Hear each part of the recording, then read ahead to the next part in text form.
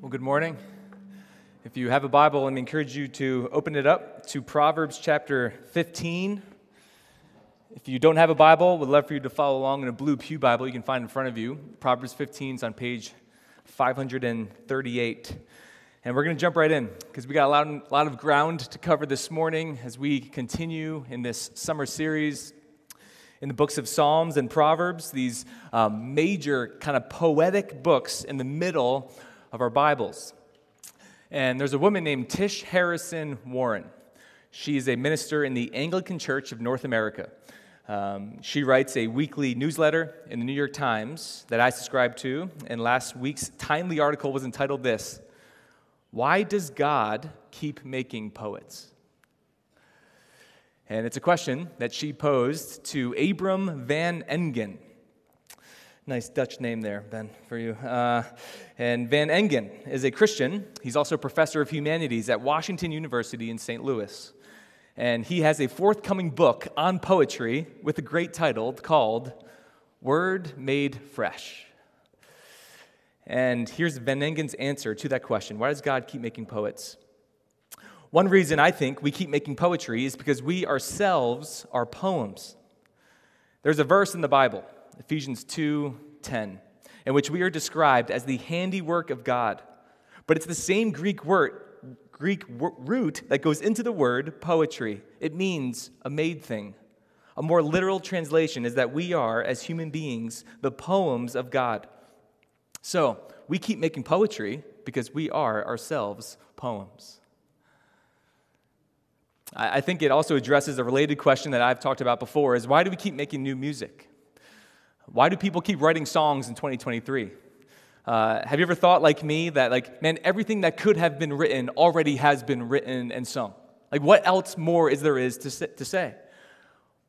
But the reality is, even if you don't write music or play music, why those of us who listen to music, even if we listen to all different kinds of music, pretty much everybody loves music. Why? Why is your heart kind of searching for, kind of wanting new music? Well, I think there's something wired in us that's drawn to listen to it, perhaps find some deeper meaning within it. We, interestingly enough, connect with strangers over music, and we don't connect with strangers over pretty much anything because we love made things. And perhaps, like Van Engen says, it's because we ourselves are made things. So it's no wonder then why Psalms, the longest book in the Bible, is a collection of songs, poetic songs. It's why Proverbs, a book on wisdom to navigate everyday life, is in the genre of poetry. And why it's in the middle of our Bibles. That we don't just think it, when you read it, you feel it. And you get to a point where poetic language is actually the only way to explain real life. So, last week, in Proverbs chapter 4, we saw that before the wisdom of God is a way to live, it's just kind of a guidebook on how you should live, the wisdom of God is a person to depend on. That in our own strength, we can't be wise. The instruction can be good, but we can't be wise in our own strength. But rather, when Jesus Christ is our wisdom, when He walks the path of wisdom perfectly on our behalf, once we place our faith in Jesus Christ and receive a new heart, we can then grow in wisdom. That's the whole key to Proverbs. Nothing in Proverbs will make sense unless it leads you first to Jesus Christ to depend on, and then learn from Jesus Christ and how to look more like Jesus Christ. You with me? You need Jesus to be your wisdom, so that then when He teaches you about wisdom to look more like Him, you can actually walk that path. And He marks it out for us. So in that way, Proverbs is for eternal life. It's to lead you to Christ. And Proverbs is for every day. And so when you get to this section of Proverbs, which is kind of chapter 10 through 31, which is really just kind of the list of wise sayings or proverbs, there are many themes and topics that tend to emerge above the rest, things that get talked about more often. Themes like planning for your future, your emotions, how to handle your emotional life, money, sleep, friendship, sex, humility, how to think about life and death, everyday things that everybody's interested in, as well as what we're going to look at this morning, words. The wisdom of words, or as we'll see in a moment in Proverbs 15, the lips of the wise. So let's go to 15. We're going to read verses 1 through 7, and then we'll be bouncing around to a bunch of different places, which verses will be on the screen. But we're going to launch here, Proverbs 15, 1 through 7. A soft answer turns away wrath, but a harsh word stirs up anger. The tongue of the wise commends knowledge, but the mouths of fools pour out folly. The eyes of the Lord are in every place, keeping watch on the evil and the good. A gentle tongue is a tree of life, but perverseness in it breaks the spirit. A fool despises his father's instruction, but whoever heeds reproof is prudent. In the house of the righteous there is much treasure, but trouble befalls the income of the wicked. Verse 7, the lips of the wise spread knowledge. Not so the heart of fools. Words. Studies show that the average person sets their mouth to speak 700 times a day. Now, as you're computing the math in your mind as we speak, you might think, no way, I don't speak that much. Okay, fine, cut the number in half. 350 times a day. You still say, no, you don't know. I'm a man or woman of few words. Okay, cut it in half again. What if you set your mouth to speak 175 times a day? That doesn't mean the amount of words, but the times that you set your mouth to begin speaking. 7 times an hour. Remember, we're not just talking about audible. We're talking about the things you type, the things you write to others. We're talking about the things you also say to yourself. So let's say you are truly a man or woman of few words. 175 times a day you set your mouth to speak. What other things in your day do you do 175 times? Not much. So words are as daily and common a routine as you experience in this life. And yet, at the same time, words have as meaningful of an impact over your life. It's why parents often remember the first words of their children, and why children often remember the last words of their parents. Words are powerful, and words are daily. They are memorable, and they are forgettable. And so underneath it all, we see that God cares about words. And so here's the thing about this morning, as I've been praying and preparing for it. Honestly, I think most of you are probably not going to learn anything new this morning. It's possible you won't learn anything new, but I pray and have been praying that you would be made freshly aware and motivated to apply that which you already know in this area.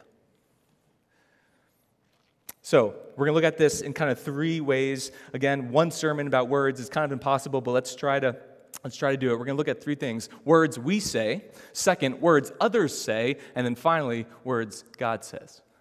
Starting with words we say. So in total, there are about 90 proverbs or wise sayings related to how we speak throughout the whole book. 90. So perhaps you've heard people say, perhaps you've thought this, or maybe have said this yourself. Listen, God doesn't care about the way I talk. Like, it's not that big of a deal. I just am who I am. I say what I say. There's a lot of bigger things in the world, a lot of bigger problems, more important things that God is worried about than how I speak. It's just words. But remember, Proverbs as a whole tells you that God cares about your eternity. And He cares about your everyday. God is involved in the big things in your life and in this world. And what we might consider the small things. Like, do you know that your God is big enough to give you a new heart by sending His own Son to die on the cross for your sin? And, hear me, He's big enough to guide your lips on a Monday morning. He's big enough. And so He cares about how you talk. Because what we see over and over again in this book is that words have the power to both build up and the power to tear down. Did you notice the contrast in Proverbs 15? If your Bible's still open, look back down. Verse 1, a soft answer turns away wrath, but, contrast, a harsh word stirs up anger. Verse 2, the tongue of the wise commends knowledge, but, contrast, the mouths of fools pour out folly. We can go outside of Proverbs 15 for this point too, and these will be on the screen. Proverbs 10, verse 11. The mouth of the righteous is a fountain of life, but the mouth of the wicked conceals violence. And then, most clearly, this is seen in Proverbs 18:21. If you ever are into memorizing scripture or memorizing Proverbs, 18:21 should be at the top of the list, or near the top, which says, "Death and life are in the power of the tongue, and those who love it will eat its fruits." Words. Words are a central aspect of stewardship in your life. Let me personalize it. I will wake up every day, by God's grace, and decide, how will I steward that which I will do most today? Speak. Do you think about speaking? And again, in our day, words go far beyond now what comes out of your mouth, but often words get crafted by the tips of your fingers, in the way you text, in the way you DM, in the way you email, in the way you post on social media. Words. Words can kill, and they can divide. But they also can save and unite. This reminds me of a group of punk rock theologians, the band Hawk Nelson. I'm afraid to ask if anyone's ever heard of Hawk Nelson. We're talking early, mid-2000s, a poor man's Reliant K, if you will. All right, Hawk Nelson had a couple good albums. They had one song called Words. And here are some of the lyrics of their song. "They've made me feel like a prisoner. They've made me feel set free. They've made me feel like a criminal, made me feel like a king. They've lifted my heart to places I'd never been, and they've dragged me down back to where I began." Words can build you up, and words can break you down. Start a fire in your heart or put it out. Score one for the punk rockers on that one, all right? We talk a lot about wanting to make an impact in this world at Grace Church. We talk about wanting to live with a purpose, right? That we yearn that for one another. We pour ourselves out for the glory of God. Every area of your life to see poured out for the glory of God. Like, we don't want to waste our lives. Like, I don't want you to get to the end of your life and be like, man, I wasted it. I was too distracted. I wasted it all. And so we want to live our life with purpose. We want to live our life with a big impact. Well, in this area, in order to think big, we need to think small. A big impact comes from making a commitment to small things, starting with the words we say to God, to ourselves, and to others. There's a commentator, J.A. Motyer, and his commentary on Proverbs. He says this, quote, "Words are a pretty good window into your character." Do you see that? That words are a window into your heart. That the words you say each and every day are a window, and people look through the window and they see your heart through your words. Which is exactly what Jesus says in Luke chapter 6, verse 45. Jesus says, "The good person out of the good treasure of his heart produces good, and the evil person out of his evil treasure produces evil. For out of the abundance of the heart, his mouth speaks." Do you see it? Life and death through your words. So if we break this down quickly, the same commentator, Motyer, helpfully categorizes the Proverbs that warn of evil words into 4 broad categories that you see in Proverbs. So we're going to run through some of these. They'll be up on the screen. You can follow along there. The first is gossip. The first category of evil speech is gossip. Proverbs 16:28. "A dishonest man spreads strife, and a whisperer separates close friends." Proverbs 20:19. "Whoever goes about slandering reveals secrets. Therefore, do not associate with a simple babbler." There's more for all these categories, but just for the sake of time, moving on. Number 2, falsehood or lying. Proverbs 10:9. "Whoever walks in integrity walks securely, but he who makes his ways crooked will be found out." Proverbs 14, verse 5. "An honest witness does not deceive, but a false witness pours out lies," pours them out. Third category, quarrels. Proverbs 17, verse 19. "Whoever loves transgression loves strife. He who makes his door high seeks destruction." And then fourth, anger or impatience. Proverbs 14:17, "A man of quick temper acts foolishly, and a man of evil devices is hated. Proverbs 14:29. Whoever is slow to anger has great understanding, but he who has a hasty temper exalts folly. That's just a little bit of a taste of what you see all throughout Proverbs. And in all these categories, the common denominator is the same, that a pattern of or a daily habit of destructive speech kills. It separates. It exposes an unhealthy heart. It's a window, you see. And I think what happens is when somebody tends to be in one of those categories, it's not limited to just that category, but you see it all across gossip and lying and quarrels and anger and impatience. It's a window of what's going on inside. It exposes an unhealthy heart. But hear me, God's call in your life is not to just think about what you shouldn't say, right? The Christian life is not just about what you have to stay away from, particularly in this area of words, but it's also to cast a vision for your life of how impactful you can be in this world through your words, how life-giving you can be on the positive aspect of words. And Proverbs has a lot to say about that too. He talks about truth and speaking truth. Proverbs 15, verse 7. The lips of the wise spread knowledge, not so the heart of fools. We just saw that. Proverbs 24, verse 16. Whoever gives an honest answer kisses the lips. Whoa, how about that? You forgot that one was in there, didn't you? Encouragement. Proverbs 12, 14. From the fruit of their lips, people are filled with good things, and the work of their hands brings them rewards. And what you see maybe most commonly in the positive side of words in the book of Proverbs is self-control. Proverbs 15:4, a gentle tongue is a tree of life. Proverbs 13:3, those who guard their lips, what a phrase.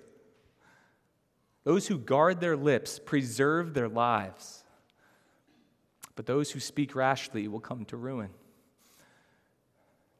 This is the most common calling on your life every single day. You don't have to wait far into the future to apply this. Like it starts today, you wake up, it starts again tomorrow. Every day, there's a vision before you to use your words to build up, to save, to infuse courage to others, parents to your children.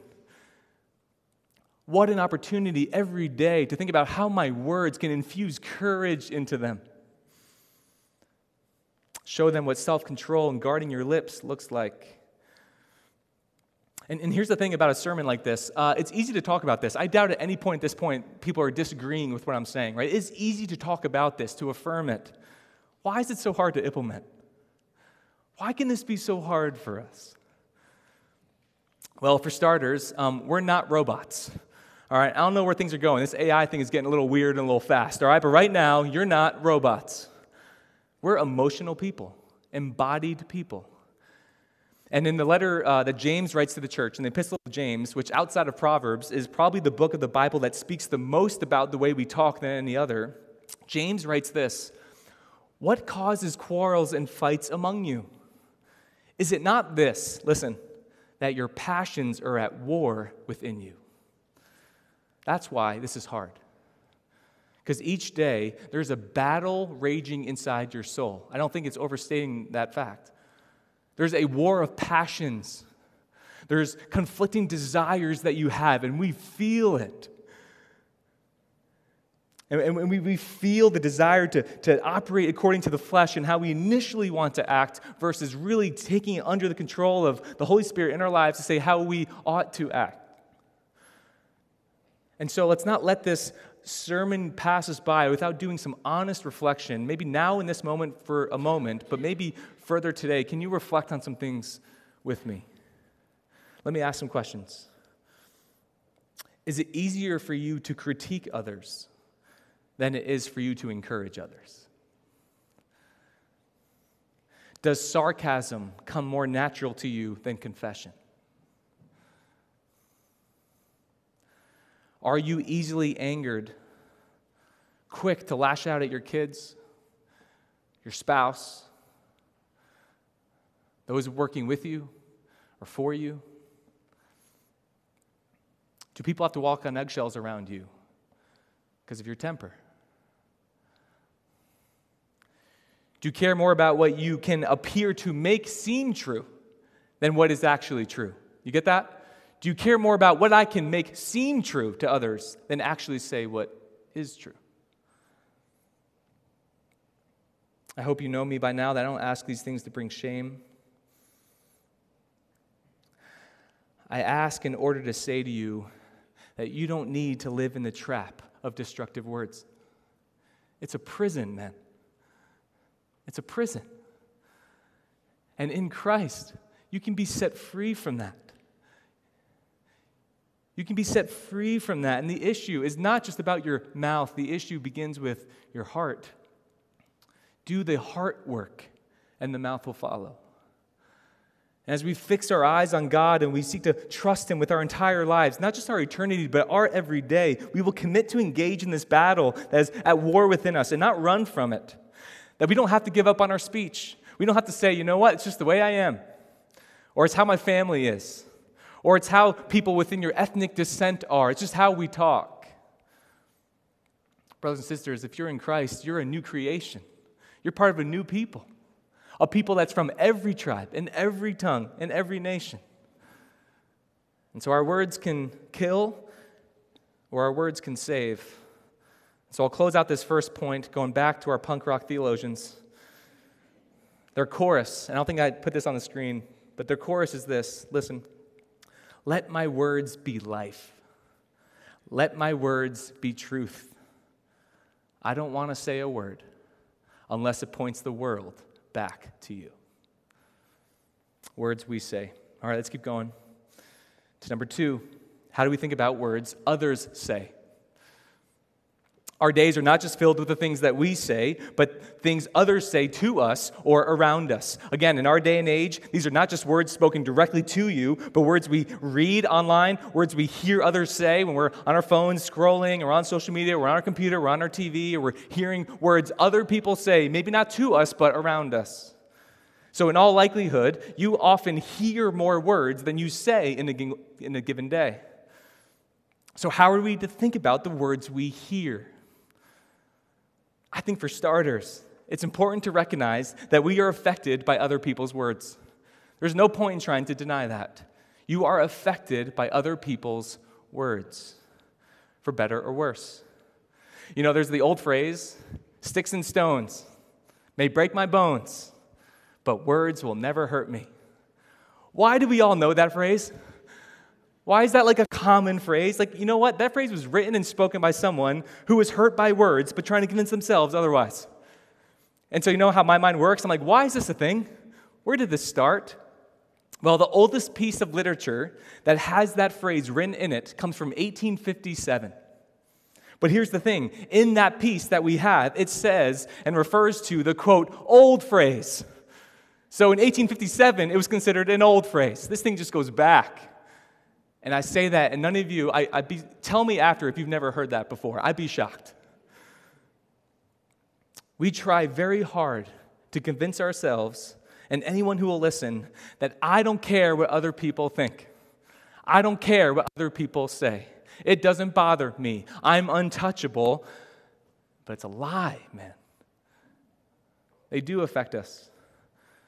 Particularly, the closer the people are to us, the more they affect us. Proverbs 12:18 says, "There is one whose rash words are like sword thrusts, but the tongue of the wise brings healing." This is why poetry matters. It explains life even some more times than real life does. That a rash word is like a sword thrust into your soul. Words have the power to wound. It's why when you have your annual review at work and you're told of several great things that you're doing really well, but there's one area you got to improve in, you go home dwelling on what? The one area of negativity that says you're not good enough. It's why athletes who get on social media, especially the younger athletes now, and they have a game and they want to hear what are people saying about them online. So they go online and they research their own name on whatever platform they're on. And there's maybe hundreds of tweets of praise, but then what's the one they respond to? They respond harshly to the one that was negative. You see, we hear it all. We know we hear it all. But we tend to dwell on the negative. I don't necessarily wish for you to go do this today, but if you were to honestly share the times where you have felt most emotionally wounded in your life, the vast majority of those times will revolve around a hurtful word that was spoken to you. Words can wound, and wounds leave scars. Do you know what a scar is? Do you know how a scar happens? If we were to go around, I imagine most people in this room have some scar on their body, maybe somewhere on your hands, your arms, your face. It's easy to get a scar. Our 6-year-old Brindley has a little scar on the right side of her bottom lip. And it goes back to Super Bowl Sunday, 2020. She was 3 years old. We had just moved back into the parsonage after the renovation was done from our rental house, like maybe a week earlier. We had a new couch, like the one new piece of furniture in our home. You know Rochelle, man, it takes a lot for her to buy a new piece of furniture, all right? We had a new couch in this newly renovated home. And we're having a Super Bowl party. Brindley is all hyped up on the Syvertson Super Bowl staples, all right? M&Ms and wings and all the good stuff. And she's running around like a wild woman. But you know what? We're not really paying attention because Super Bowl, all right? And so she stumbles on the carpet. Nobody saw how. Goes head first into the wooden cup holder of a new couch. And immediately we're like, why do we have a wooden cup holder and a new couch? We got young kids around here. She cuts open her lip, and we're treating it, and then we have the discussion that all moms and dads have had. Do we have to take her to the hospital? Well, this needs stitches. We determined no, because Super Bowl, all right? I mean, this was hard. We would have been willing. But that wound turned into a scar. How? Here's how. When a skin is wounded, it breaks tissue open.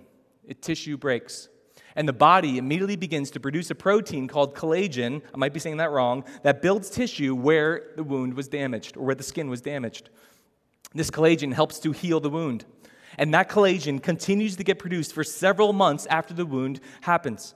So the blood supply at that location increases, causing the skin to be slightly raised and bumpy, forming a scar. And what is left is a mark on the skin that remains after the wound has closed. Okay, so then this line comes directly from the NIH's website, National Institute of Health. Here's the quote, "Scars may fade over time, but often never fully go away." Some of you have physical scars, but I think all of us have some emotional scars that likely came from a hurtful word that began as a wound and turned into a scar.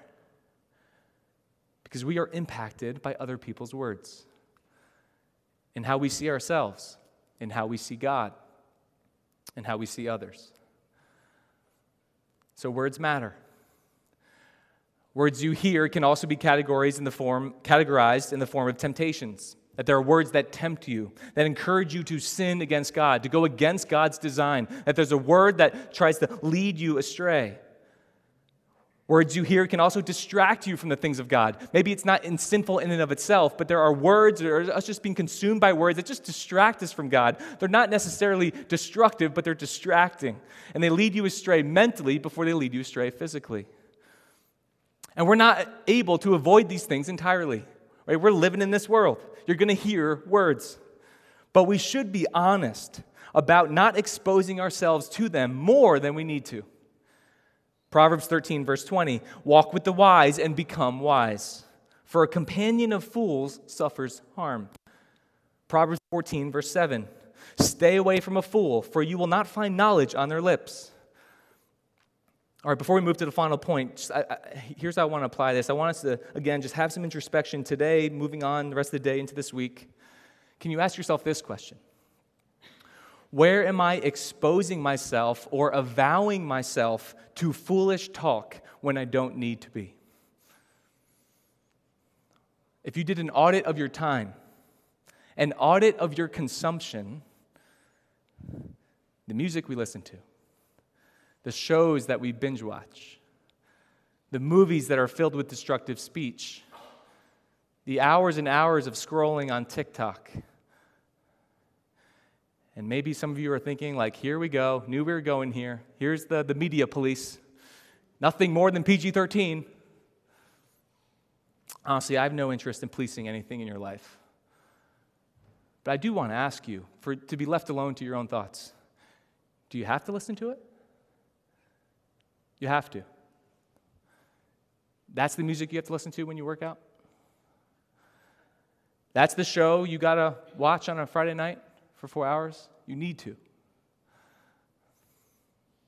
Do you have to let your kids be on that platform?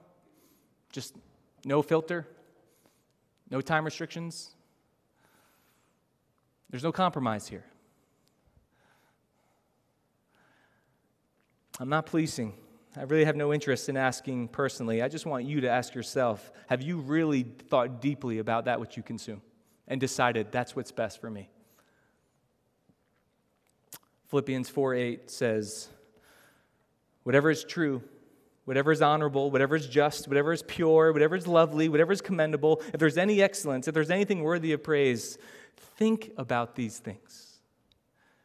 And the reality is that the things that you allow yourself to hear will turn into the things you allow yourself to think about. Well, words are not only that which we hear that can be destructive, but just like the first point, they also can be life-giving. On the positive side, when somebody gives you life-giving words, it makes you feel like you can fly. Proverbs 12:25, anxiety in a man's heart weighs him down, but a good word makes him glad. Glad could also be translated lifts him up, like goes up, like feet off the ground. I feel like I'm on cloud 9. When somebody gives you a well-timed word, it makes you feel like you can fly. Wind is at your back. You can do anything. We talk about this often, how prone we are to discouragement. We are all malcouraged in this world. And that's when God works through the word of another to lift you up. I've quoted this before plenty of times, but it's worth it again. Dietrich Bonhoeffer, in his book, Life Together, little thin book, great book, Life Together, he gives this reason to be in a Christian community. Quote, because the Christ in his own heart is weaker than the Christ in the word of his brother. His own heart is uncertain. His brother's is sure. Positive words can come in the form of encouragement. It could come as a reminder. It could at times come across as a rebuke that might not feel great in the moment, but turned out to save your life. Because it came from somebody who had a great love for you. All this to say, we talk at Grace Church all the time about being in relationship where people know you. Right? Pastor Ben came on, our associate pastor, overseeing our spiritual formation, and the big key is that we want to be a place where you can be known. Get yourself in areas, in spaces, in groups, in classes where you can be known, where people can feel empowered to speak into your life, where you can know them and be empowered to speak into their life. I know many of you are where you are in a good way today because someone spoke courage into you to do something that you might not have done on your own. Because words, God uses them to empower, especially the ones that come directly from Him, which leads to our third point. Words, God says. Words, God says. All right, let me open this with a question. Has anyone ever said to you, who do you think you are? You ever been on the receiving end of that? Maybe the giving end of that? Who do you think you are? It's usually spoken with a harsh tone, with impatience and frustration. You did something or said something that led to an aggressive response. Well, when somebody asks, who do you think you are? They are implying, do you know who I am? We say that out of pride. God says it out of love.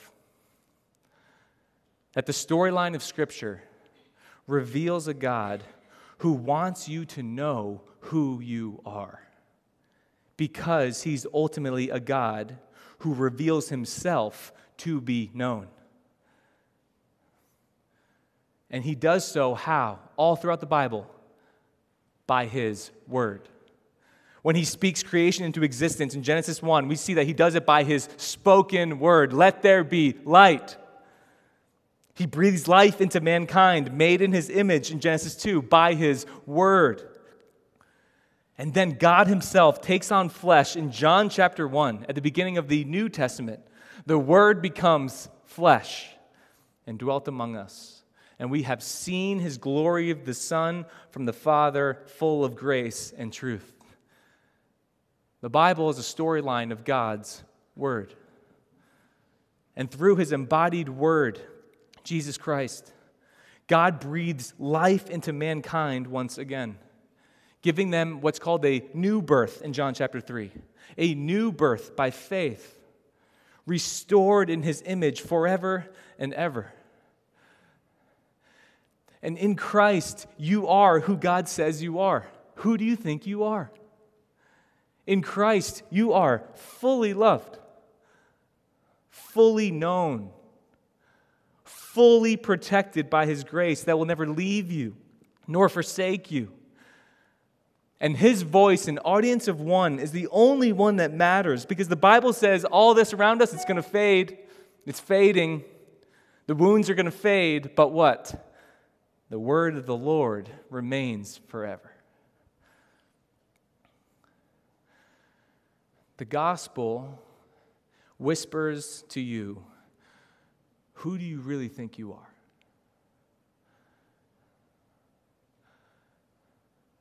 Do you know how valued you are? Not conceptually, really. Do you know? Because when you do, when God opens your eyes to how valuable you are, then you will be able to answer the most important question you'll ever answer. And it's the question that Jesus asked his disciples as they were walking on the road in northern Galilee. And the question was, who do you say I am? And your words in response to that question, your response to hearing his words to you and the offer of his word in the flesh, Jesus Christ, changes everything. Leads you to not just believe in him in concept, but to follow him as a disciple, to commit your life to this. It changes your heart, and then it changes your words. Paul in Romans chapter 10 says this, because if you confess with your mouth, if you confess with your mouth that Jesus is Lord and believe in your heart that God raised him from the dead, you will be saved. For with the heart one believes and is justified, and with the mouth one confesses and is saved. For the scripture says, everyone who believes in him will not be put to shame. Words. Proverbs is the wisdom that leads you to Christ to secure your eternity. And then Proverbs is the wisdom that leads you to his written word to guide your everyday. Like, we are invited to be acquainted with this word every single day. You get to do this every single day. This is one of the hallmarks of the Protestant Reformation 500 years ago, that the Bible can be read by all believers. It can be understood and applied by all believers in their own study as well as in the gathering and in community. And this word will shape your thoughts, it will shape your behavior, it will shape your joy, it will shape your impact in this world. It will inform the words you say, it will inform the words you process that you hear from others, and it will allow you to feast on the words that God says. So you saw it this morning. Women of grace, can I just say a word to you?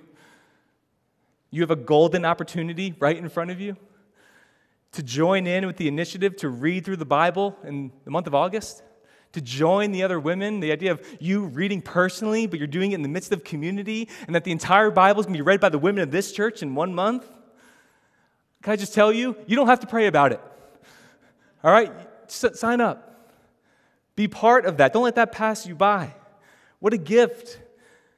Christy, as she said, it's the third year that they've been doing this initiative, and she longs for the women of grace to be women of the Word, to be students of the Word, not just to build up knowledge in the women of our church, but when our women are the women of the Word, it multiplies the effects in our marriages. It multiplies the effects in our families, in our workplaces, in our friendships. Get in on that. Be a student of the Word. Because His Word is still working. It's alive and it's active. And it's why, to answer Tish Harrison Warren's question in the New York Times last week, that God is still making poets in 2023. God keeps making poets because we ourselves are poems of God, created to know Him and to be known by Him. Who do you think you are? His son, His daughter. I'm going to ask you to close your eyes now, everybody. Eyes closed. One of those poets that is still going in 2023 wrote a song that I heard yesterday, timely, driving in the car. The song is called You Say. And it's a new poem that reflects ancient truth.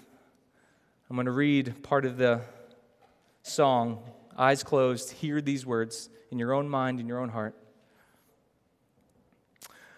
I keep fighting voices in my mind that say I'm not enough. Every single lie that tells me I will never measure up. Am I more than just the sum of every high and every low? Remind me once again just who I am, because I need to know. You say I am loved when I can't feel a thing. You say I am strong when I think I am weak. And you say I am held when I am falling short.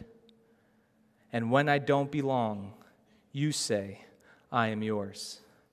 And I believe, oh, I believe, what you say of me, I believe. Father, we thank you for your word. We thank you how your written word leads us each week to your embodied word, your Son, Jesus Christ, Lord. And so, Father, that is our prayer, that I believe, and yet we know that you need to help us in our unbelief. Father, we ask that your Spirit would empower us to believe that which is true, that who you say we are is in response to who we can say by your grace who you are. You are our cornerstone, for it is in your Son, Christ alone, that we find our purpose, our meaning, that we can repent of our sin and be fully restored by you, Lord. Let that ancient truth fall afresh on us today. Give us a renewed passion to motivate and apply what we've heard today. And let it be all for your glory. And it's in your name we pray. Amen. Let's stand together and sing in response.